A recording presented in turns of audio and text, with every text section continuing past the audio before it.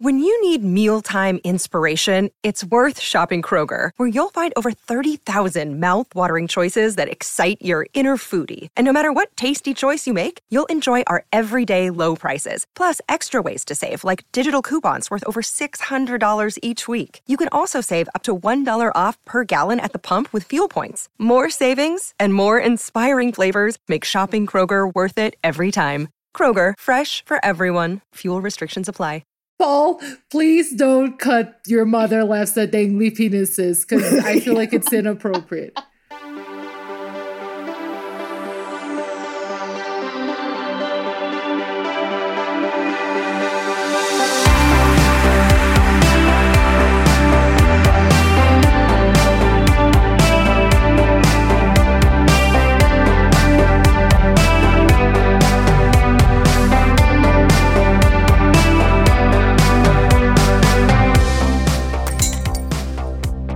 There, and welcome to You Love to See It, Fanbyte's movie review podcast.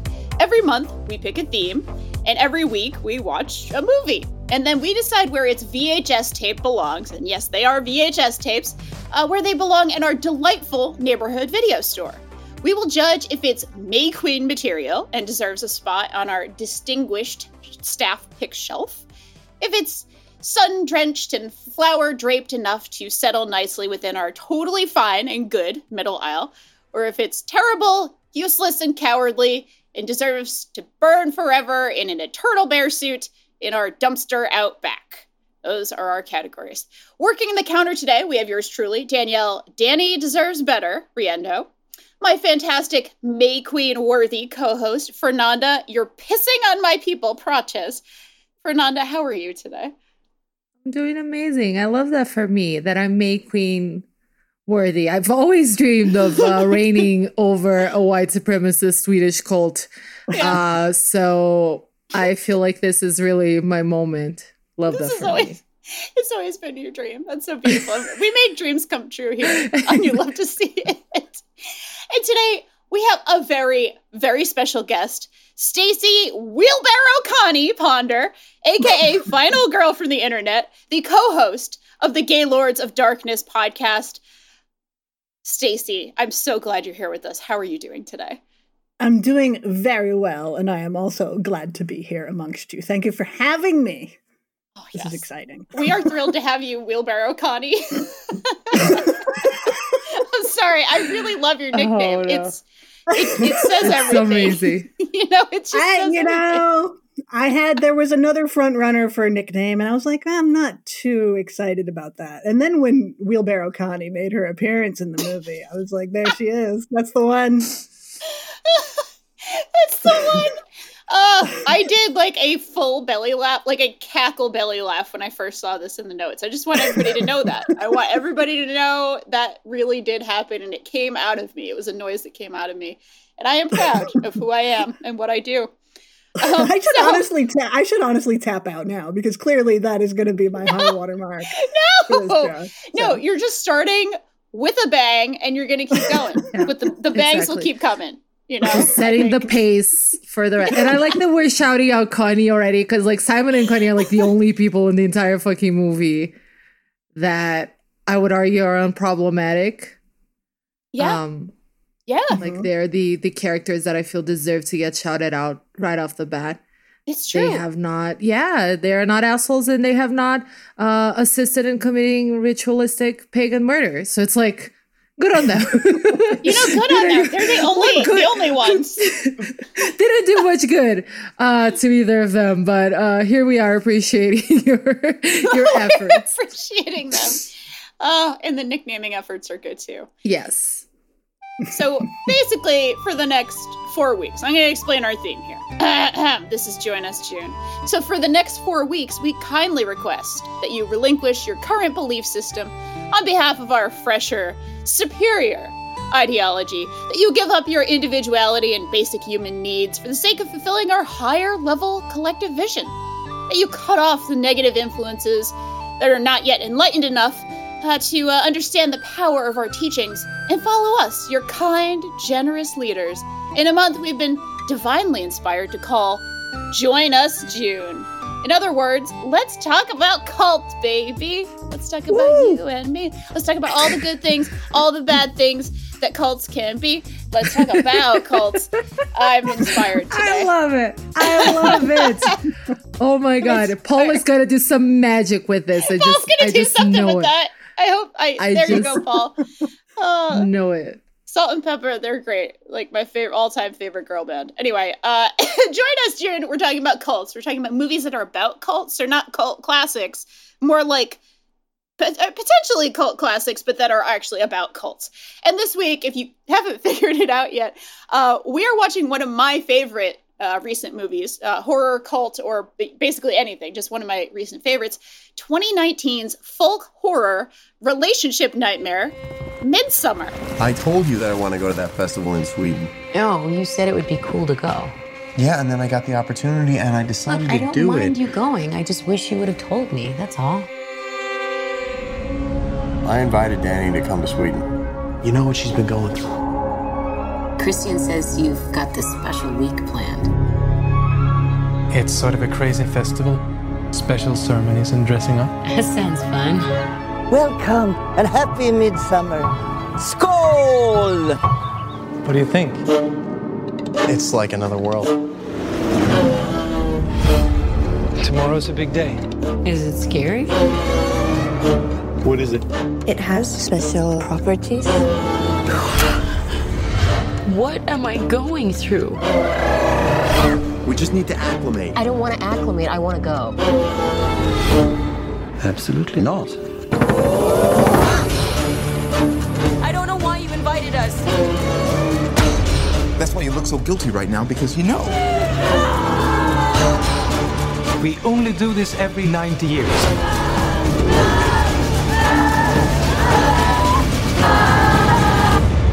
I was most excited for you to come.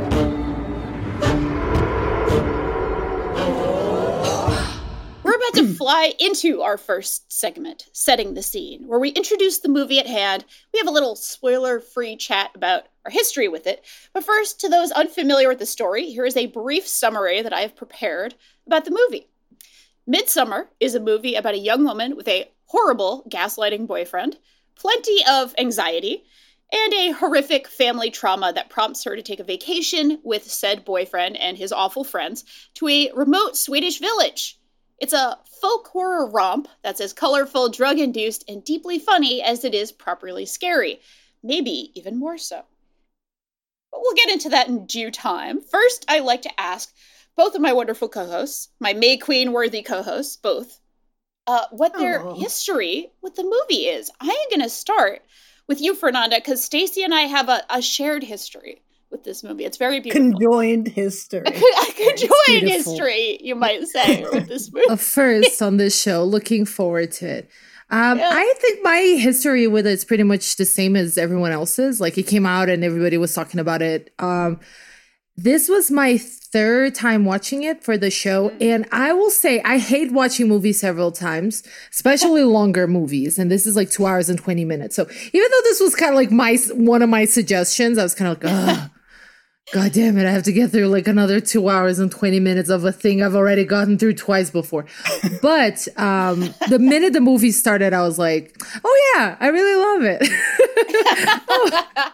So this is not upsetting me at all. I am actually enjoying this experience. And all of the times, and we'll get into all of it, I'm sure. But what to me has been the most interesting experience with Midsommar is that like every time I watched it, I kind of came away with a different sort of take on it. I had a different experience. It's had a sort of different like viewpoint on it. Like the first time I watched it, it's interesting because the whole like cult aspect of it obviously didn't escape me because it's very much in my face, but it wasn't like what I was really focusing on. Like the movie, the way the movie ended, and we're keeping it spoiler free, and we'll obviously get into it, but it was kind of like, good for Danny. And then now it's more like, not really good for Danny. Danny has a lot of, she's just switching abusive and toxic dynamics here, isn't she? But yeah, so this is my history with it. Just basically like being interested in as a topic of conversation that was happening, especially because I really liked Hereditary, and watching it a few times and still loving it for the third time. Who'd have thunk it? Yeah.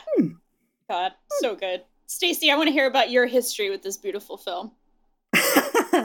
Well, our history with the film is for whatever reason, I got invited to the New York premiere of this.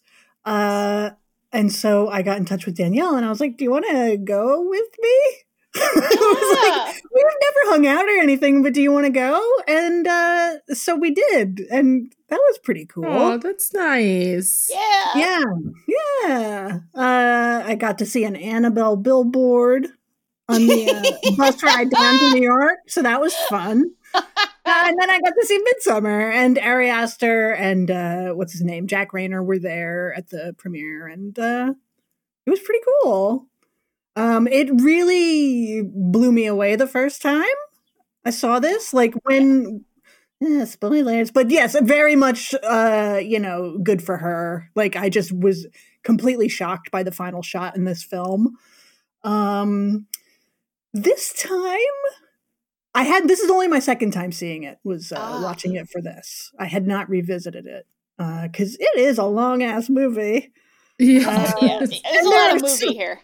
There's a lot of movie here, and there are so many movies I haven't seen. So to be like, 2.5 hours, I don't know. I know what it's all about. But it was interesting to watch it again a few years later. And some of my feelings, like Fernanda mentioned, have changed a little bit about it, about the characters in it. Still really liked it. Still think it's too long. Yeah. But I'm still on board for the ride, So. Yeah. Well, you covered my history with it too. So that was pretty easy. Oh, the last thing I'll say is they did have like cute drinks at the premiere, like named after like the Harga and the something else. I don't even remember half of them. I just remember it like, oh, what cute drinks you have. I'd be a little apprehensive to take. Yeah, right? Right? Yeah, really. Then the ham started throbbing, and I was like, what's going on? What is this? Is this spring water with special properties? Because if so, I'll just have to take a pass. My consciousness is expended enough. I don't really want to expend it any further. Thank you. We don't need extra. We don't need more consciousness. I don't need today. it. I'm good. Yeah. I don't want to. Explore other planes of being. What is more than enough? I'll be staying out of the nude room. Thank you very much. Yeah. Let's stay out of the barn today, friends. Yeah. That's good. Yeah. Yes, indeed. The only other part is I've seen it a few times. I definitely watched it with my mom at one point, which was great, actually. My mom, this is a brief aside, I promise, but I think I saw both Ari Aster films with my mom, like during the same week when I was visiting at one point. And I like kept telling her, about Hereditary, which we have done on this show. Like, okay, mom, there's like a really disturbing scene. Like, you're a parent. It's very disturbing. She fucking cackled at the most disturbing parts of that movie. So she clearly thought Midsommar was the funniest thing she's ever seen in her life. So maybe some of my sense of humor comes from my mom, I suppose. That explains some stuff. Yes, some of it, for right? our listeners. They're currently being enlightened by this information, I'm sure. Yeah, a little bit. I mean, like, I think I'm a more sensitive soul than she is, but it really was a bit funny. So she truly thinks this is like a comedic masterpiece.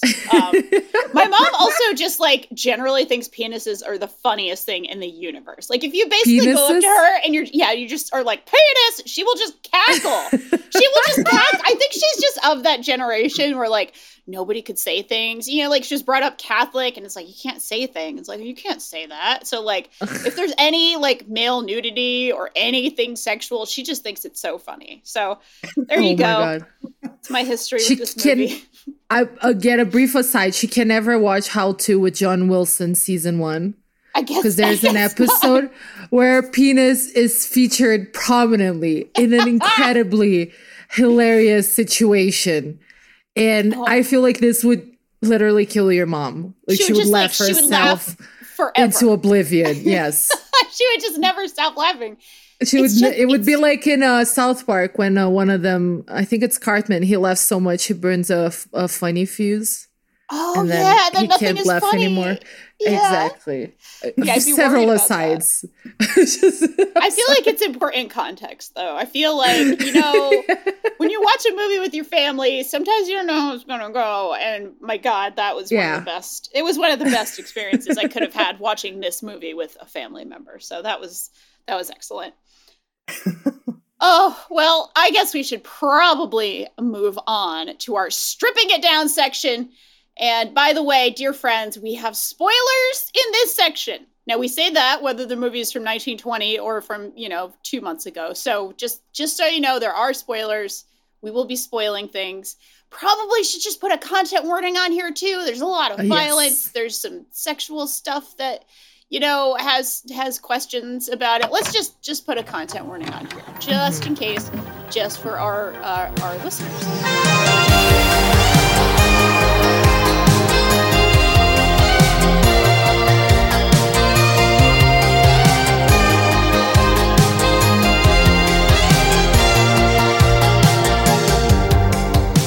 All right, now we are in the stripping it down section, where we will again talk about spoilers. We'll talk about all kinds of things. Everything is fair game. Every Midsommar thing now is fair game. I want to talk about something that was already alluded to here from both of my, again, fantastic May Queen worthy co-hosts. And that is how you feel about the ending of the movie. I know this is like, hey, we can talk about the ending right at the beginning, but it seems like a really interesting framing that everybody's seen this movie a few times now and has kind of different feelings about it each time. I want to kind of dig into that. It sounds like the context, all of us, it seems like we're like, good for Dani at, the first time we saw it. Like, good for her. She got rid of the shithole boyfriend.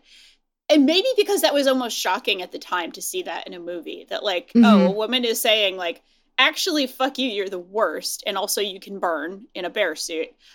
Which I suppose is shocking on a few levels. But yeah, she really is just kind of trading one abusive relationship for another, isn't she? It's not actually so beautiful. It's not actually the best thing in the world. And Fernanda, you wrote about that a lot in your show notes here. Yeah, because exactly, like the first time you watch the movie, like I read somewhere it kind of like reads like twisted girl power fantasy. And I agree, right? Like a lot of people, because we see Dani go through this horrific tragedy with her family, which we both wrote about in our notes, and I'm sure we'll get into it too eventually. But so you see her go through this enormous trauma, like her whole family's died because her sister died by suicide and killed her parents. It's a horrible, horrible situation, incredibly traumatic. And you see she's lonely, she's isolated, and her support system is this fucking douchebag who just straight up sucks. Like the Christian, there's no redeeming like quality to this man other than maybe he's stuck by her despite wanting to break up with her. But still, like this man can't even pick his own like fucking doctor's thesis. No, Christian, that's just nothing good about it. He's not even smart like Josh, or I don't know Will Poulter's redeeming quality, his interesting eyebrows, I guess. But so she goes through all of this. She's in this horrible situation. Then she ends up in this trip, right, in Sweden with her horrible boyfriend and his horrible friends. And you're just sad for Dani the entire time. She's desperate. Like she's lonely. She's surrounded by people who fucking suck. So the way the movie ends is kind of like everybody dies. She's she's not directly responsible for Christian's death because she was given a choice. Well, somebody had to die. It was either an unknown or her shitty boyfriend. But I did. So the first time I came out of it, it was really that thought of like, you know what? She's being revered in this cult. Right? She was picked as May Queen because you can see a very slow burn. And to me, that's really where the movie really shines with the cult build. She is being really lured slowly into this group of people. For the entire movie, she's not wearing the same clothes as they are. But then by the end, she is. And, Pele, the guy the guy from the group of friends who got them there because he grew up in the commune, he is nice to her. He remembers her birthday. The bar is that low here in Hanoverland, everyone. drew her a picture and remembered her birthday. Yep. Wow, truly groundbreaking stuff. But anyway, so we see the love bombing, right? Everything evolving and this whole build up, and they elect her May Queen, and she's being she's being put on this flowery pedestal.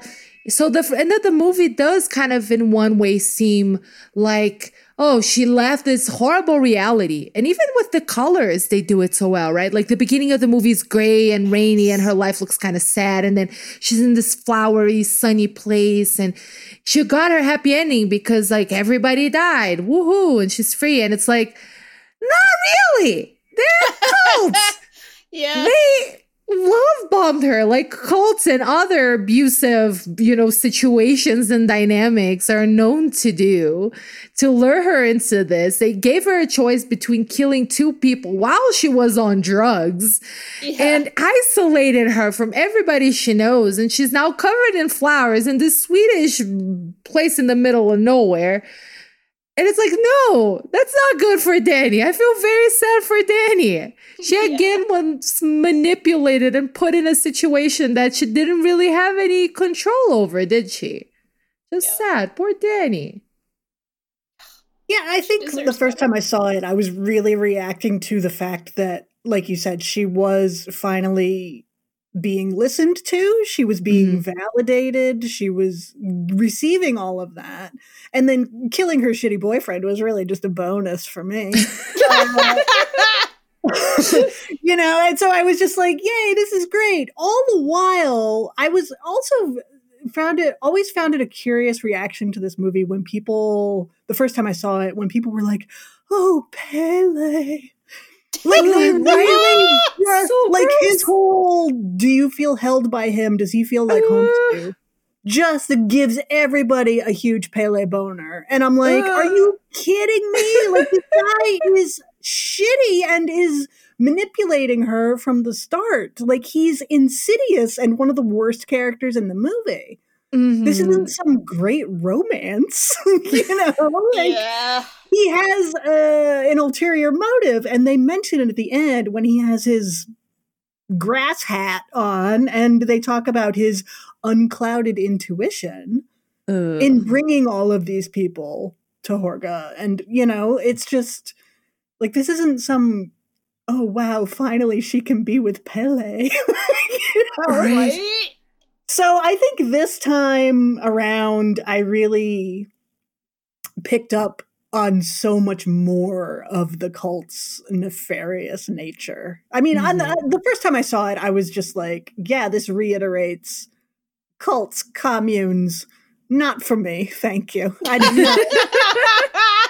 not at all interested in any of this. But this time, please. Yeah, I don't, like, it's nice of you to all scream with me when I'm upset, but, it's too suffocating. Like, no, thank you. Like, the moment they arrive and there's fucking people on flutes and everybody's dancing, and it's just like, that's horrifying to me. So, no, thank you.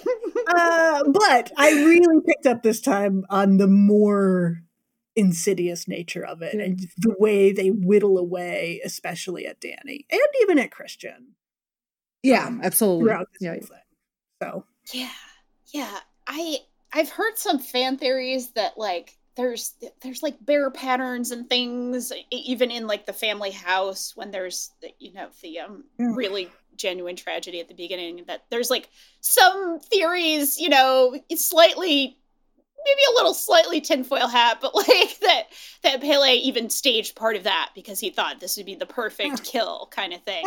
Like, did you know that Midsommar ties into the Toy Story universe? Like, I can't handle when people go way too far with their fan theories. Okay. However, on this video essay, I will. I know. Believe me, I'm not one of those people. I'm not one of those people. However, there's a butt coming. Yeah. Okay. It is. No, it's just that it's kind of funny that it's like Pele did the whole thing. I don't know. He's just an asshole. He's not necessarily a mastermind of. But if this were the DC universe, yes, it would have been that he did the whole thing. However, we're not doing that, thank God. Oh, I will say, for me, my absolute favorite part of the movie is always going to be the sort of whole first act. Like, for me, I love the whole movie. Again, it's like a favorite of mine. I think it's beautiful. I think it's gorgeous. I think it's doing a lot of things.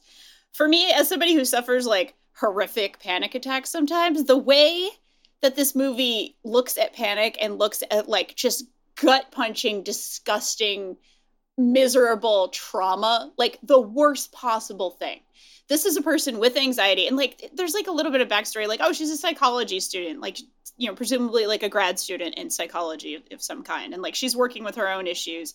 She has mental illness running in her family, and she has anxiety herself. She obviously, you know, has medications that she takes to help control her anxiety, but really, if you have anxiety, you know, nothing helps. And there are like emergency medications sometimes for the worst parts of it, but you know, nothing really makes it go away. You just kind of live with it. You kind of have to survive with it. So the fact that she's terrified and obsessed with her family dying, with her sister's mental illness, you know, causing this problem, and then it happens. It just happens. Everybody's been gaslighting her. No, it won't happen. No, it'll be fine. Everything's going to be fine. Everything's going to be fine, because people can't actually deal with how horrible that reality would be. And then it happens. It's reality. It's something that just fucking happens in this movie. It's something I love about Hereditary too. Just the way things are. Just the ugliest, scariest, worst possible thing just happens, and look, you have to now look at it. Like, look at it. For me, that's why I love horror, really. Yeah. At its absolute base is like, yeah, I want to look at it. I think about this all the time. I'm a person with horrible anxiety. I want to look at the fucking thing, please. Yeah. Because it's a safe way of looking at it. And like, I'll even be like a little too real here and say like, I have had bits and pieces of this feeling when I have been on, I'm an EMT and have like, you know, really bad trauma calls, or if I have a deceased patient or just something really, I'm looking at something really ugly, but it's real and it's true and it's right in front of me. And I can't say how much I appreciate that. I know that maybe sounds psychotic, but it's like, yes, these things are real. You're not crazy for being afraid of them. There's something about that. And this movie understands that in such an incredibly powerful way, the way things are framed. The cinematography during that sort of like when we see the family, when we actually see how they've died.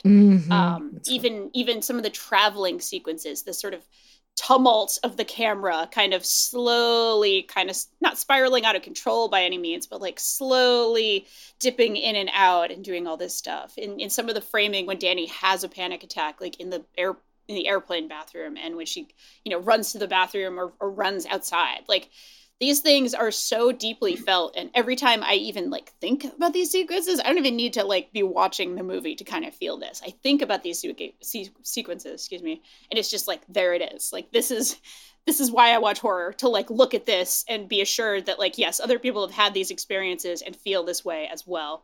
And Florence Pugh does such an incredible job with this aspect, especially that it's like, holy shit. Yeah. Yeah, there's so many sequences of her, and just very subtly you see her trying to control her breathing. Yes. Or something like that. And it's such a specific note for the character, and it just really, without going into histrionics, or she doesn't have to say anything like, I'm really anxious here. Like, we can see it. And we can feel it happening, and it just makes it that much more effective and compelling. Yes. Okay. And the thing, like, even this, so the first half of the movie, right, or the actual beginning, when I started watching it yesterday, my husband like peeked at the TV and is like, oh, I had completely forgotten that this was like part of the movie. Because like in my mind, what sticks out is like the flowers and the greenery and the forests, cold people thing. So, and I was like, that's interesting, because for me, the beginning of the movie is always the part that stuck the most. And to me, is the most unsettling part. I think because all of it is horror, right?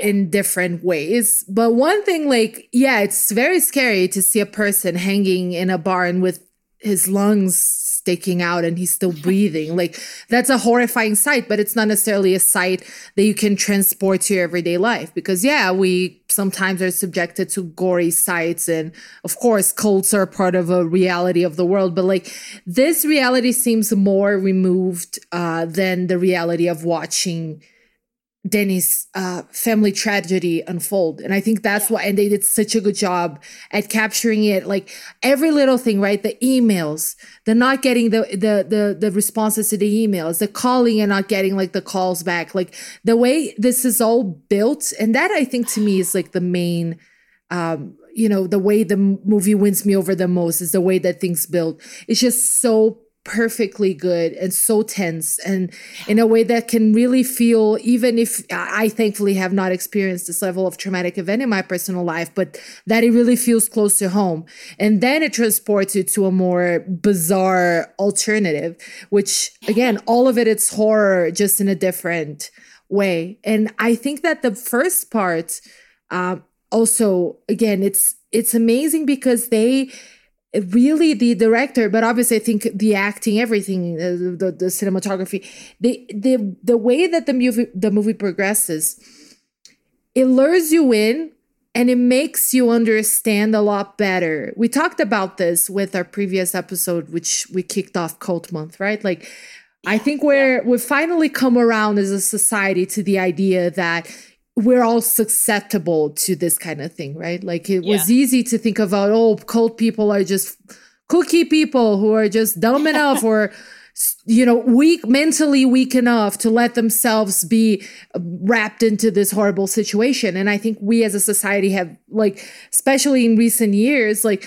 really come around to understanding that, first of all, our ideas of what a cult is, they are much broader, like they have been broadening a bunch recently, but also like this way you can understand. The movie does a good job on not only wrapping Danny up in it, but wrapping us up in it. I can't speak for everyone, but like, I think my reaction watching it for the first time and being like, good on Danny, really is a testament to how strongly and how well they did that, right? Like, nobody joins a cult thinking it's a cult and that, oh yeah, at 72, I'm gonna kill myself and that's it. Like, no, there's a lot of other things. There's just, and they take this person who is isolated, who lost her entire, who had her entire support system and her entire life upended.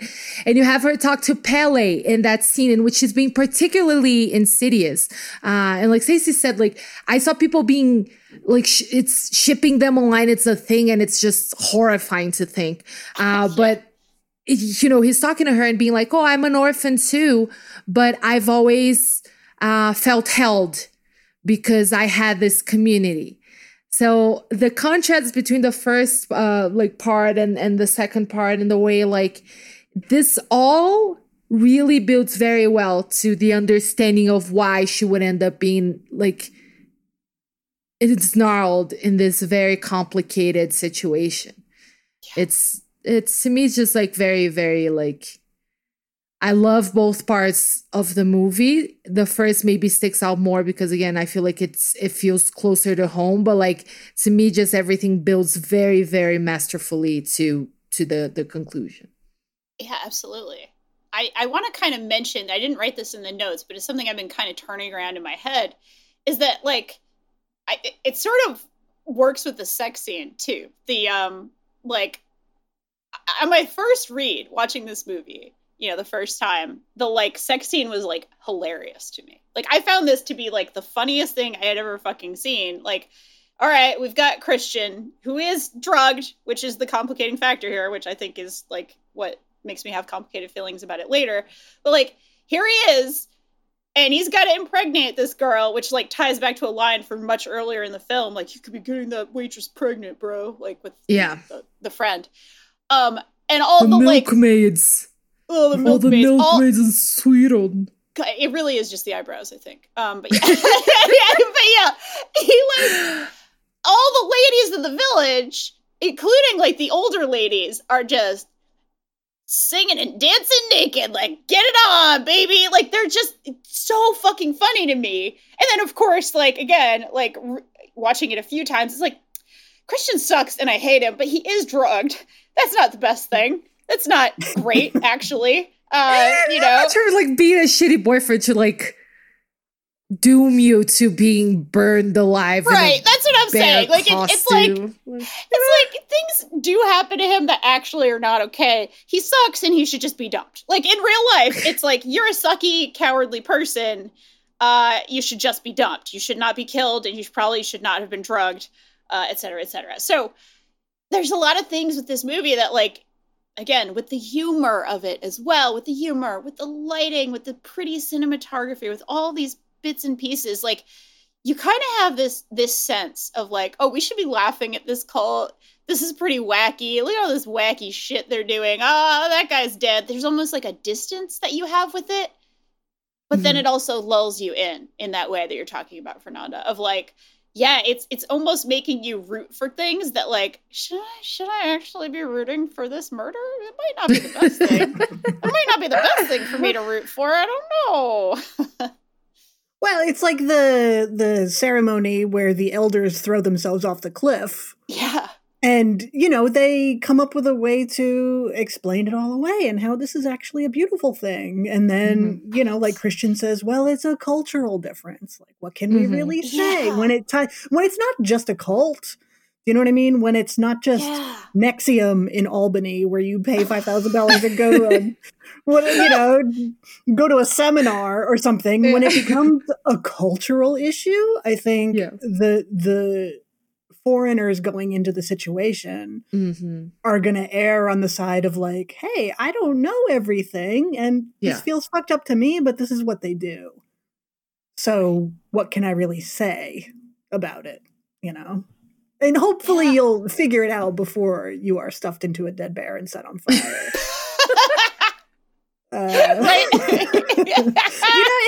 It's really weird. Like there's talking about the difference between the opening and then once we get to Sweden and all of that and the color difference and all of that, it also lets us know how long Danny has been mired in this, because when we start the movie, it's snowing and then her family dies. And then we learn that it's early June and she still can't get out of bed.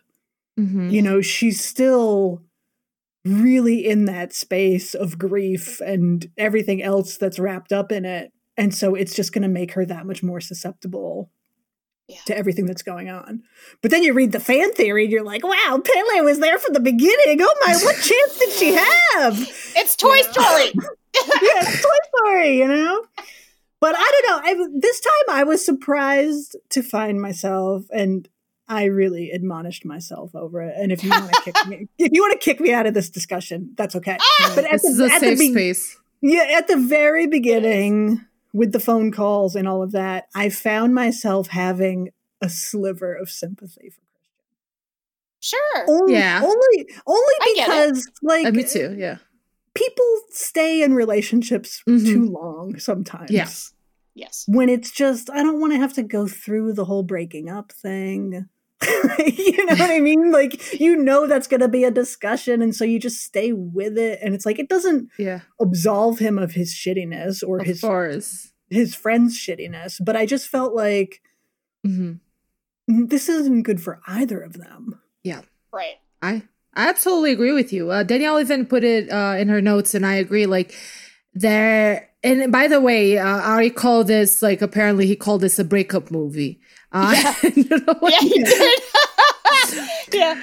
That's dramatic. In this little New York Times piece, I said, and I quote, "I'm a big lover of melodrama, and one tradition of melodrama is having the scope of a story match whatever the characters are feeling. So I wanted to make a breakup movie that felt as big as breakups tend to feel, which is cataclysmic, because a big part of your world is now gone. So I wanted to make this big operatic, apocalyptic breakup film."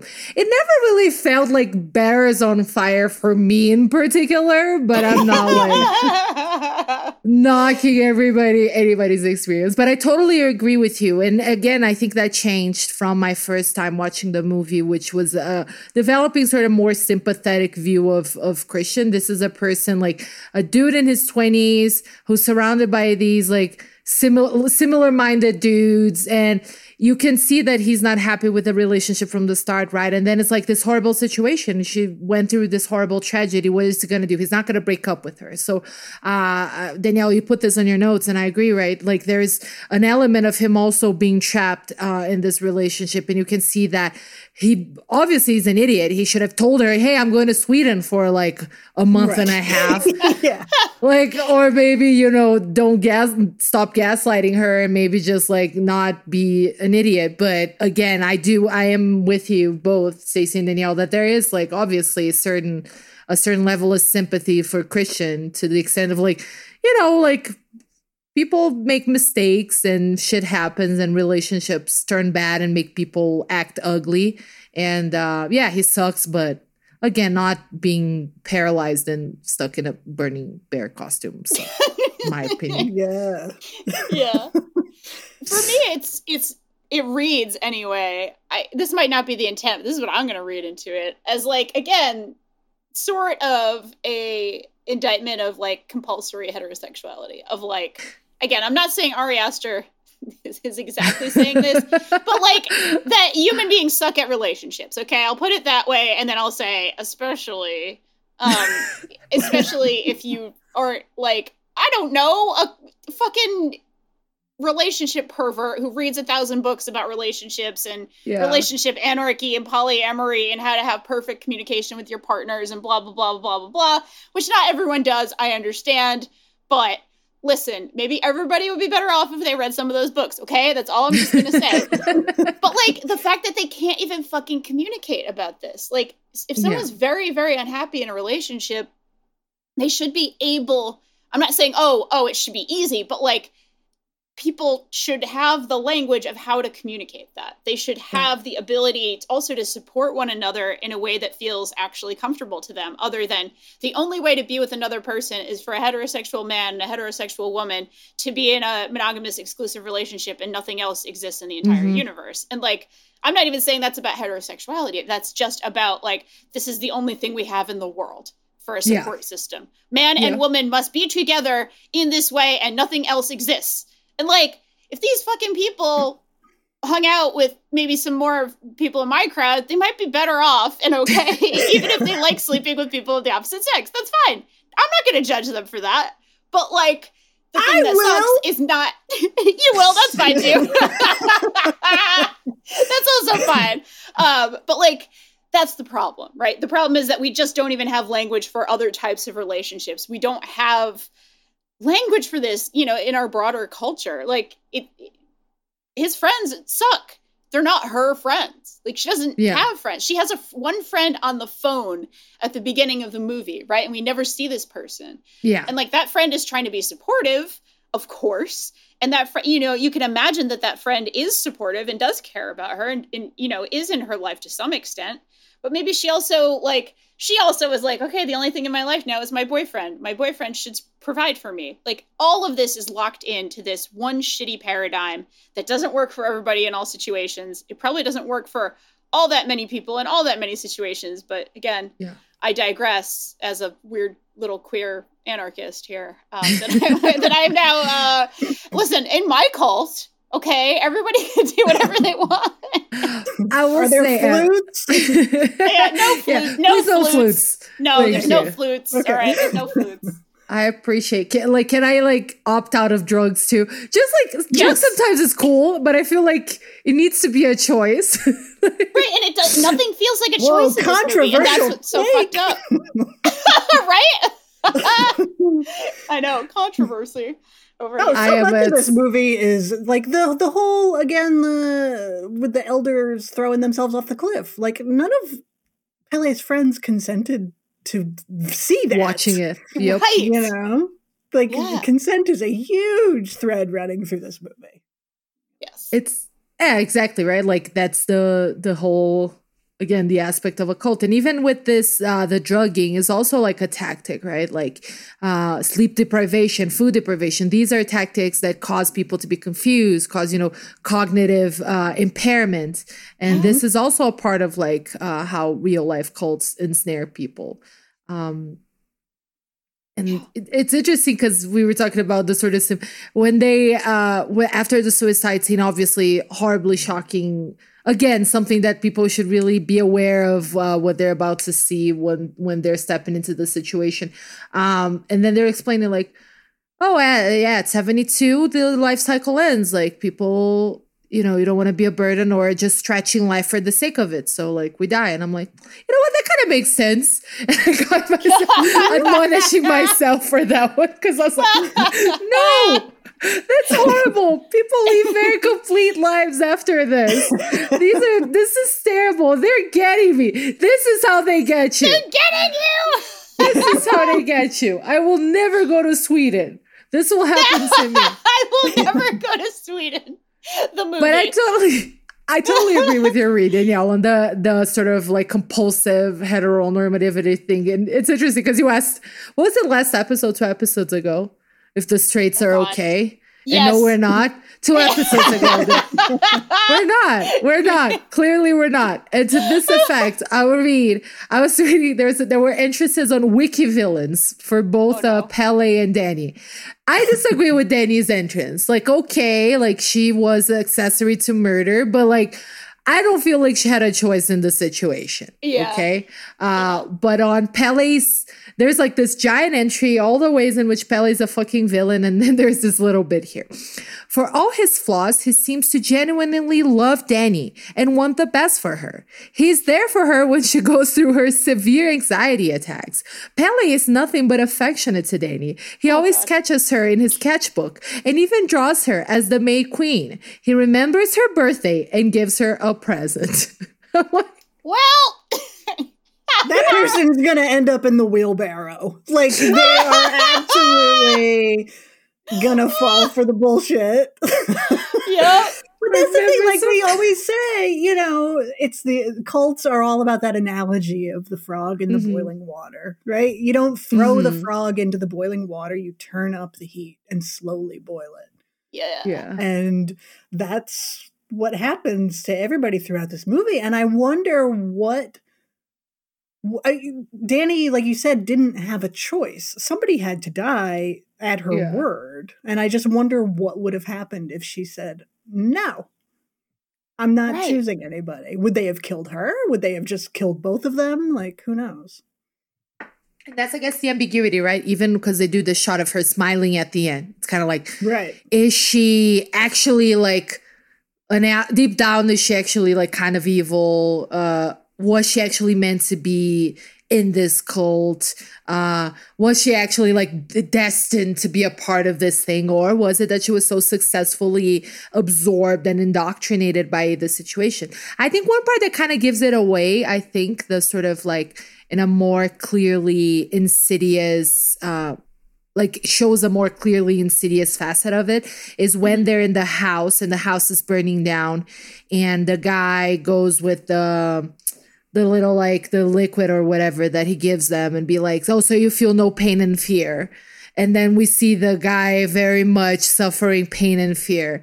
Yeah. So and like, so these people are fucking liars.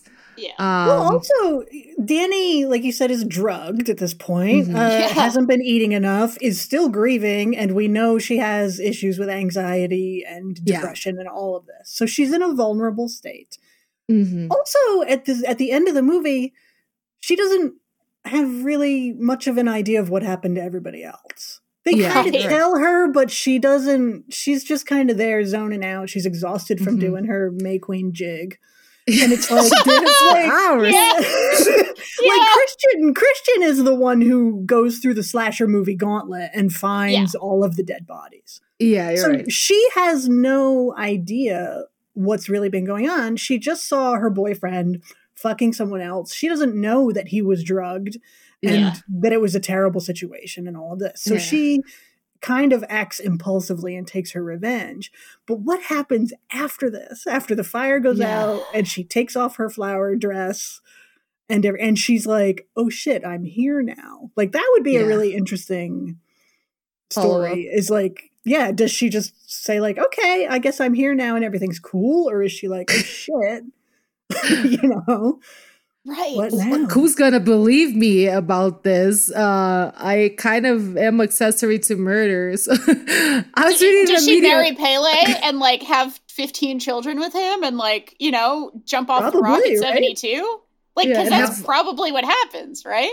Yeah, I would think and have so. other people like raise the children, and it's And some I of don't them know. go out and try to get the May Queen for the next 90 years, you know? Mm-hmm. and they have to listen to the flute all the time, and somebody learns Coldplay on the flute, and then they have to listen to Coldplay No! and watch No! Austin Powers. She's all out of sleeping pills, so she has to listen to that fucking baby crying every night. all night. Flute all day, baby all night. Like, no, thank you. My God. Oh, I read like God. a little. Yeah, that's. But that's the celebration, right? Like technically, that only happens every 90 years. So who knows how miserable their lives are in the day to day? right. Like, if that's the celebration stuff, how bored are you gonna be? Just like I don't know what they do, painting like the walls of their. I guess thing? they get high in paint. I guess that's what they do, I right? mean, you know, that's a dark turn to your lesbian commune that you keep. I know, right? Listen, I will say, listen, my lesbian commune, Stacey, just FYI, I propose that the perfect ending to most movies, not every movie ever, but 99% of them, almost every movie, is that all the women leave whatever shitty situation has happened and they form a beautiful lesbian commune of equality. And it looks a lot like the beginning of that Wonder Woman movie, you know, the good part of that Wonder Woman movie. They all get to ride horses and play with swords and everybody's equal and it's wonderful and they all have sex. Like that. This again, is what women do. This is look at Suspiria, 2018. Portrait of a Lady on Fire. What happens when you remove all of the awful men from the situation? The women just like make art and do cool shit, and sometimes they make out. Also, that's it. I'm maybe just saying. we can dream of a future in which they also kill Pele and the dudes, and this and it's just the women. And they get to be high and make art all day, and nobody has to get impregnated. And they're not all white anymore. They're not all white. Oh, yeah. They can have other races here, please. Thank you. That's another little aspect that they don't really touch on a lot. But yeah, it's very clear they're kind of white supremacists, no? Like, everybody is very, very white there. I've never seen the director's cut, but supposedly... have either of y'all seen the director's cut? No. 2 hours and 20 minutes is no, enough. I know. Listen, I think 90 minutes is the perfect length for every movie. Maybe 80, maybe 89 actually. But I'm aware of a director's cut where that's much more explicit for sure. Oh, okay. Unless I made that up. Did I make that up? I'm in a place today. I'm in a state. I'm in Midsommar right now. I don't know why. Is it just your fan theory?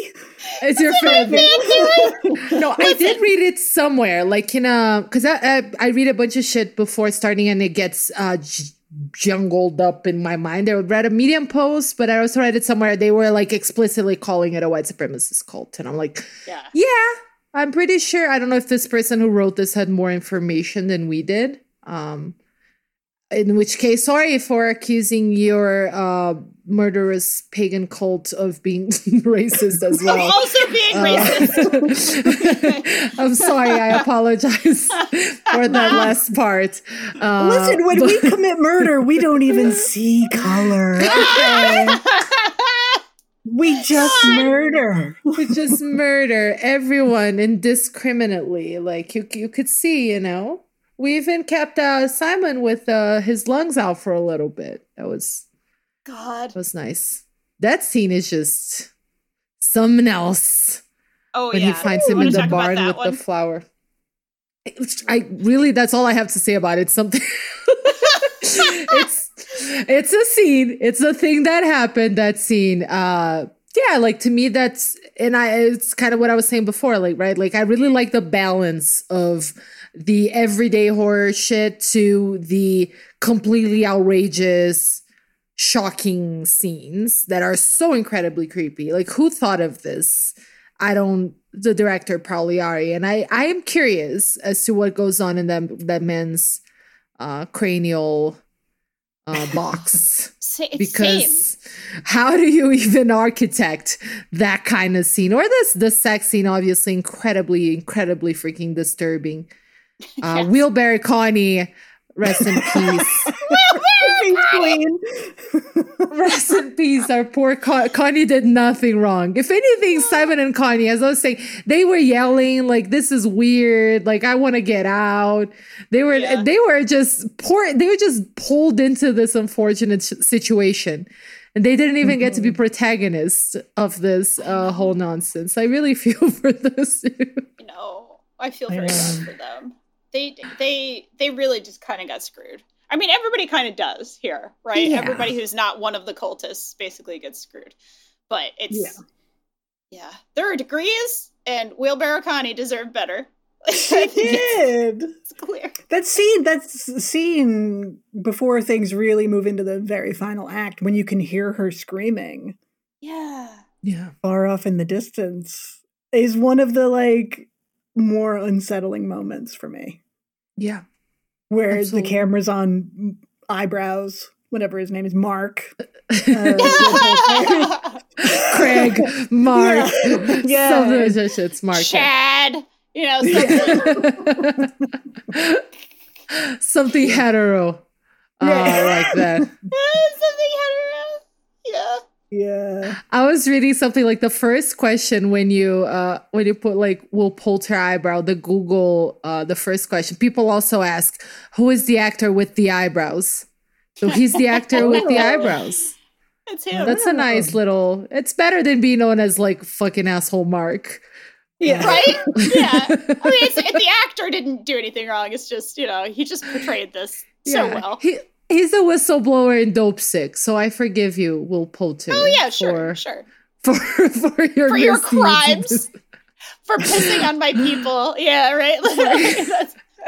Pissing on. That's another very comedic scene as well. Like God. I said, they do have the fine little balance between the humor and the terrible, horrible, creepy ass situations. I do. It's very creative. Like, and then the bodies are like just like these masks and like branches. Just who thinks that? Who thinks that, Ari? Very impressive, but very disturbing. I have so many questions. Yeah. He's obviously very well versed in horror movies. Yeah, absolutely. Really. He's watched and he's young. He's only like 35. Yeah. Oh my gosh. Very impressive. Imagine. By 35, you have directed Hereditary and Midsommar. Like, retire. Don't try to do other things. Why would you? I was going to mention, like, for me, these are two movies that I, like, love deeply and never stop thinking about. Like, I think I wrote it in the notes that, like, there are sequences in this movie that just live rent-free in my head. Same thing with Hereditary. Like, I am, of course, a horror fan, and I am a woman, and I have horrible anxiety. So, like, yeah, I know. There's some things that just speak to me, right? But for a director who identifies as a man, he does seem to give a shit, at least, about his women characters' feelings and perspectives. And both movies are, to some extent, about gaslighting. This one, much, much, much more. But plenty of that does go on in Hereditary as well. At least for a portion of the movie, where the husband is just like, whatever, this is stupid. And it's like, no, actually, some really fucked up shit is going on, dude. He's not nearly as much of an asshole as Christian is. He's a much more sympathetic figure in a lot of ways. But there's a lot of connective tissue between the two movies.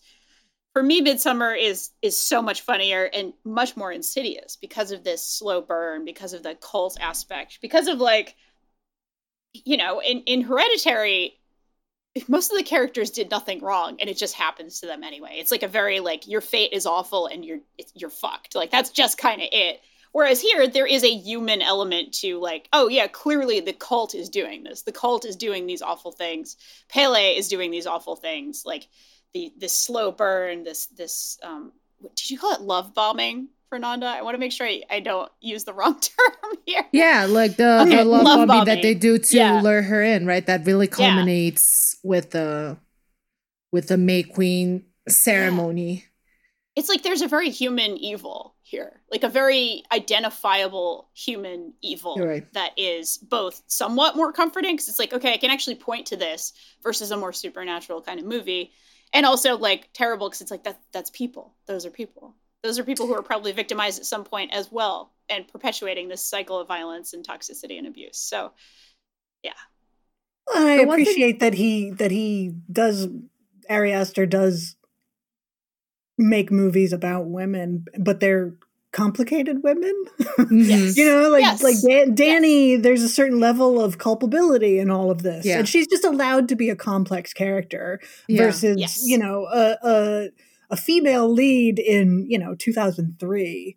She would have had to have like found a shotgun somewhere and been like, I'm a strong female character. and her tank top would have been ripped. Yes. Yeah. It was like, this is how we're going to overcompensate for all the shitty women characters we've had throughout film history. It's like, now she's a badass who takes no prisoners and has one-liners. And it's like, now finally things are kind of swinging back a bit the other way. And women can be shitty and complicated and everything else, just like they are in real life. Yes. We talked about this kind of recently, exactly this, about the whole concept of like, we had these strong female leads, like, and don't get me wrong, like I fucking love Sarah Connor. She does a great pull-up. The Widow. I do like that. Amazing form, just pure muscle. I love no kipping, just like straight up, just no arm upper core, amazing. Love Sarah Connor, love The Widow, but we talked a little bit about sort of the concept of soft power in a recent episode. In Widows, especially. In Widows, yeah, exactly. And Widows, it's a movie about women committing crimes to sort of make ends meet after their shitty husbands die. And I agree with you that it's a much richer and nuanced way of looking at women than as interesting and cool as like, Mila Jovovich in combat boots killing zombies is. Yeah. Or, it's also very interesting to see a woman who can, or because like Toni Collette's character in Hereditary and Danny here, just, who can be, Danny's kind of needy, yes. She's kind of a drag. Like, I don't know if I want to hang out with Danny, which is her right to be kind of a drag. She's just going through a horrible, horrible time. It's true. Like, dear God, Danny, I don't know what happened to her female friend on the phone. Maybe she died too. Maybe that's what happened to poor fucking Danny in this movie. And she has to date Zach Braff in real life. The misery knows. I'm sorry. Some choices were made.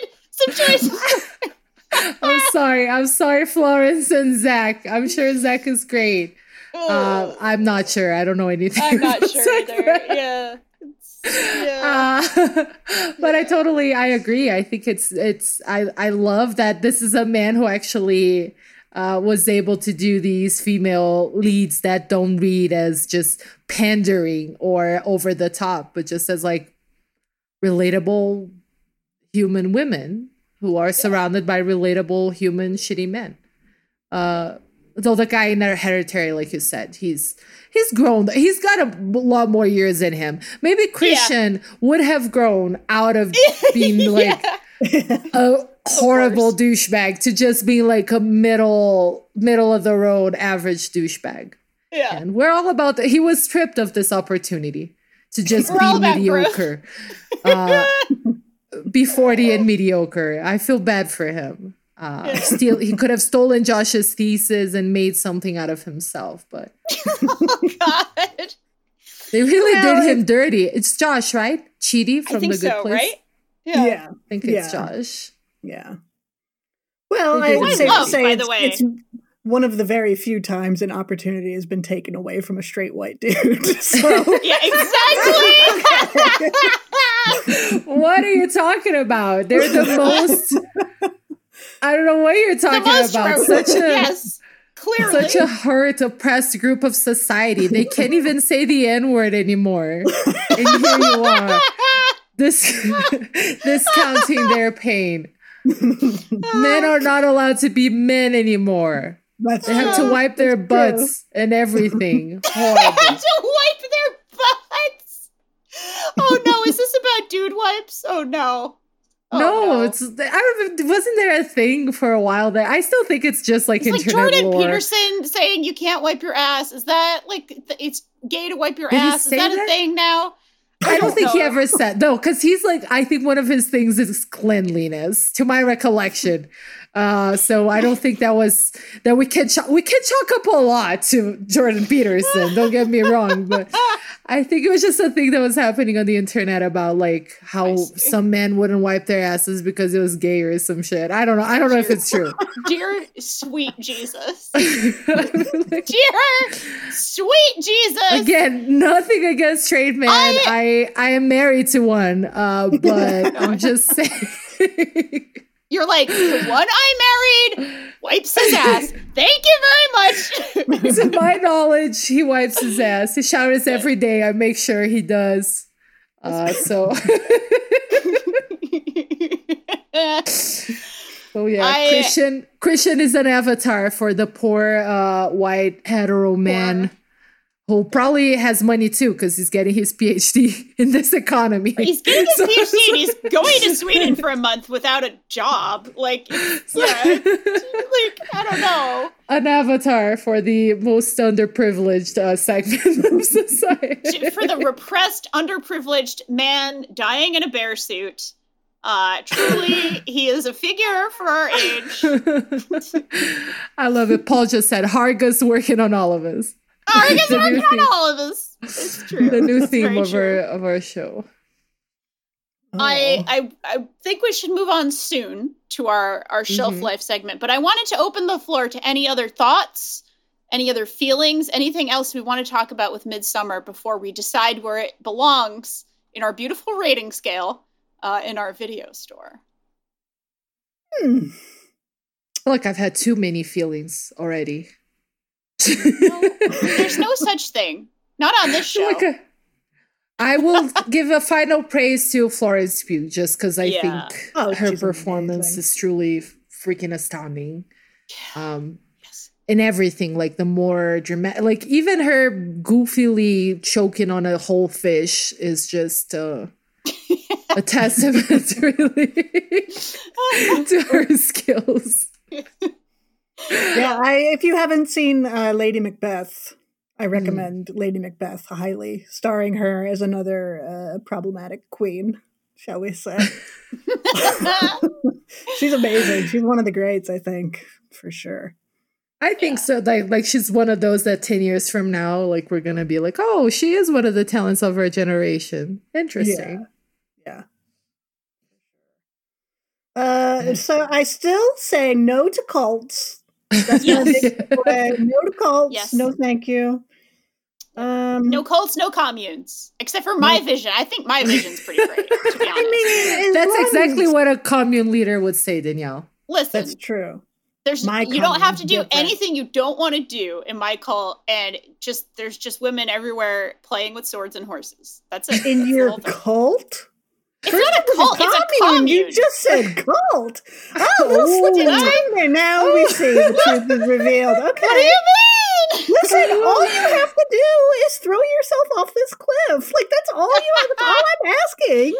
That's all Diana wants, okay? Yeah. That's all Diana wants from you.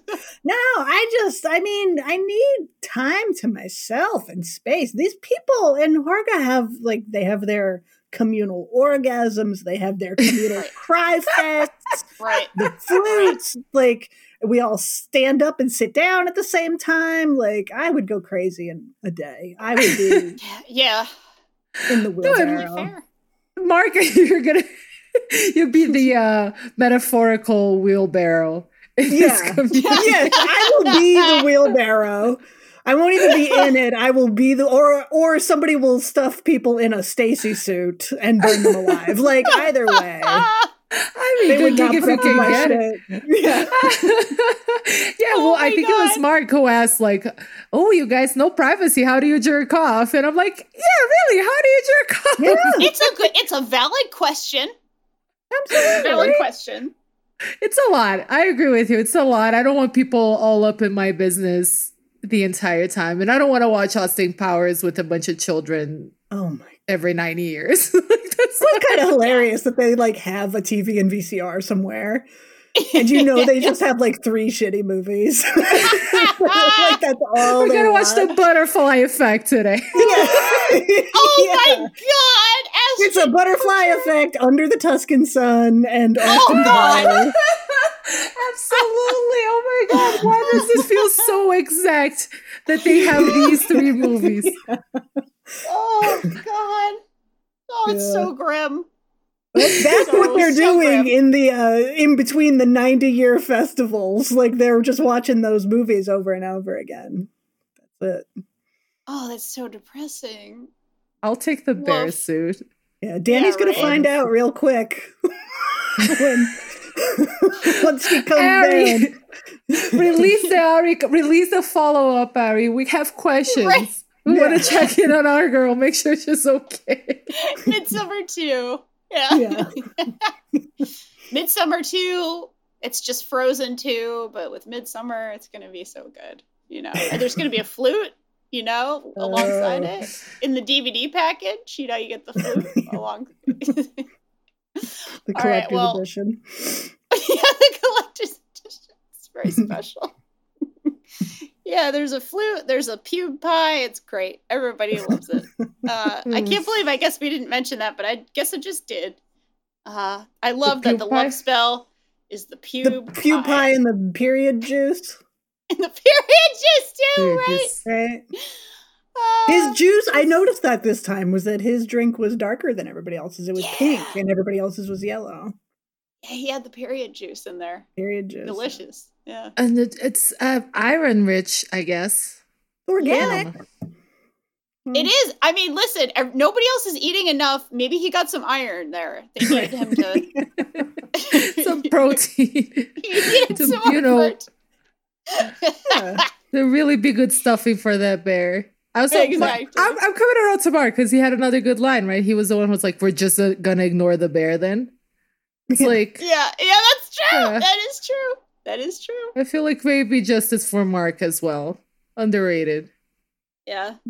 Definitely a great supporting cast. I do want to acknowledge that before we move on. They did a wonderful job as well. Yes. Although it is Florence who is the queen in both the fiction and in the reality.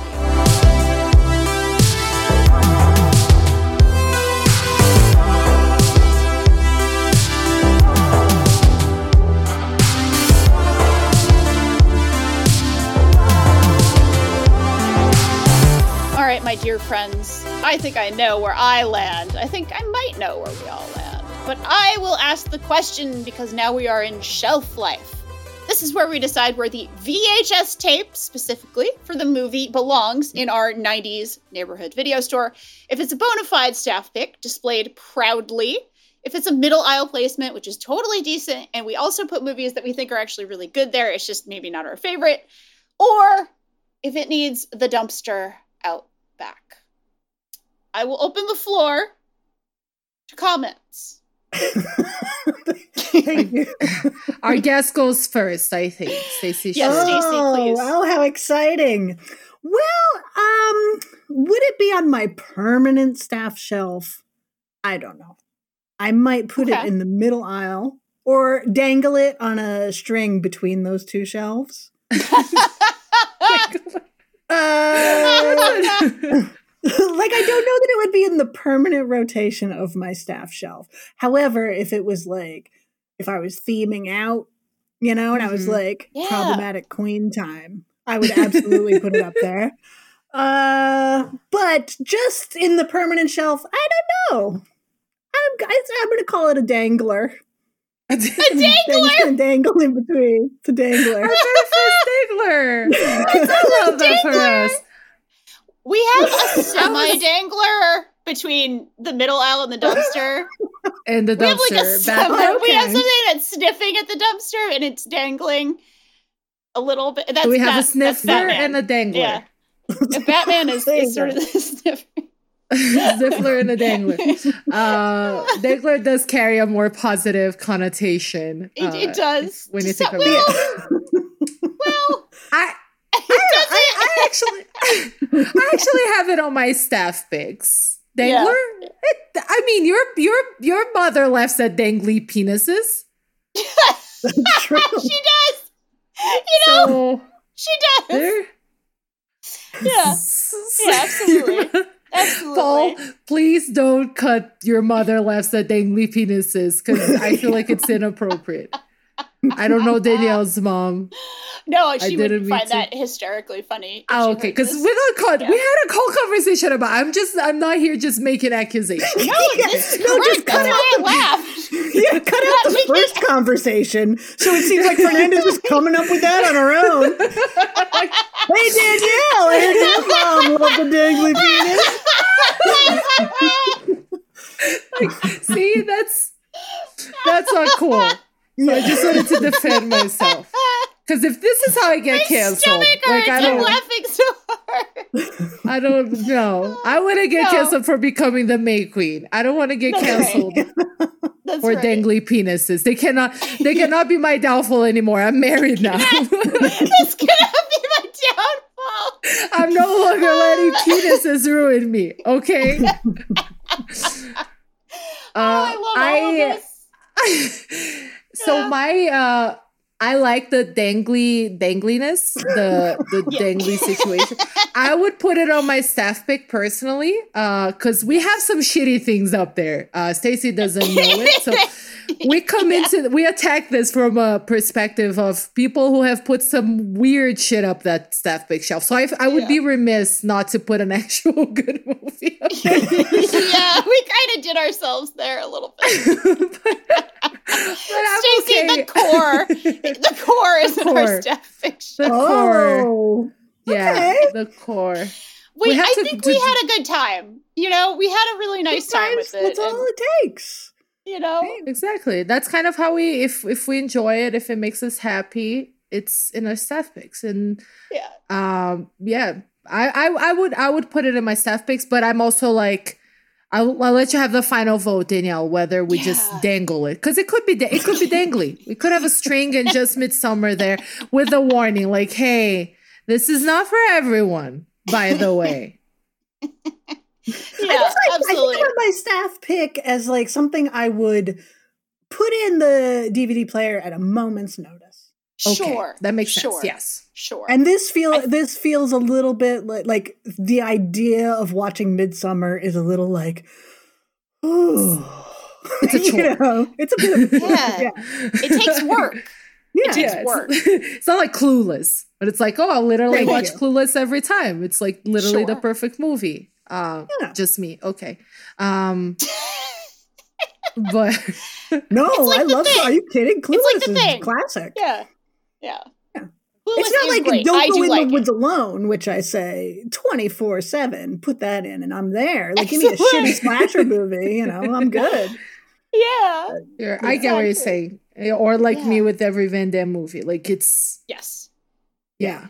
Okay, but Danielle, I think you have the final vote there. I mean, I think you know what I'm gonna say. I am gonna vote for it to be on the staff pick shelf because I do personally love this movie. I do love this movie. I do see what you're saying, Stacey, about it being work, though. Like, you need to do emotional labor to watch this movie. I think a little bit, a little bit, right? It's a movie that goes places. It goes some real places. But I do think it deserves a staff pick shelf, at least in the video store of our beautiful dreams, which does absolutely include Lionheart and the core in the staff pick shelf. So yeah, I think it makes it there by the strength of all of this. Now, who's to say though that it couldn't kind of fall a little and dangle? Like, absolutely. Like, it's absolutely possible that it will dangle at some point. So, and also Batman 1989 might stop sniffing the dumpster and fall all the way in. Like, Danielle, you'll never get over. We can put it in the dumpster if we'll make you feel happy. No, it's okay. You're really upset about this one. We'll revisit this in the next episode. We might at some point. We can do an episode of like rearranging the shelves, and then we might actually. We might have to do that. Reassessment time. I love doing that. Reassessing movies I watched even just a year ago or 2 years ago. Sometimes it's like, was I drunk? Like, I love this. Like, what was I on, Or you find a new appreciation for something. So I think reassessing is very important. To do that. Yeah. So we undangled it and placed it in our staff picks, but we contain we're giving ourselves room to maybe change our minds in a future reassessment. Yes, exactly. Okay. This is art, and art is an imperfect and sometimes messy process. And yes, I did call putting imaginary VHS tapes on a shelf art. Deal with it, I guess. It is art. Flower arranging is a beautiful art, and so is VHS tape arranging. And lungs arrangement. All of it is art. Dangling arrangements, Oh. Pube arrangements, period blood arrangements. It's all art.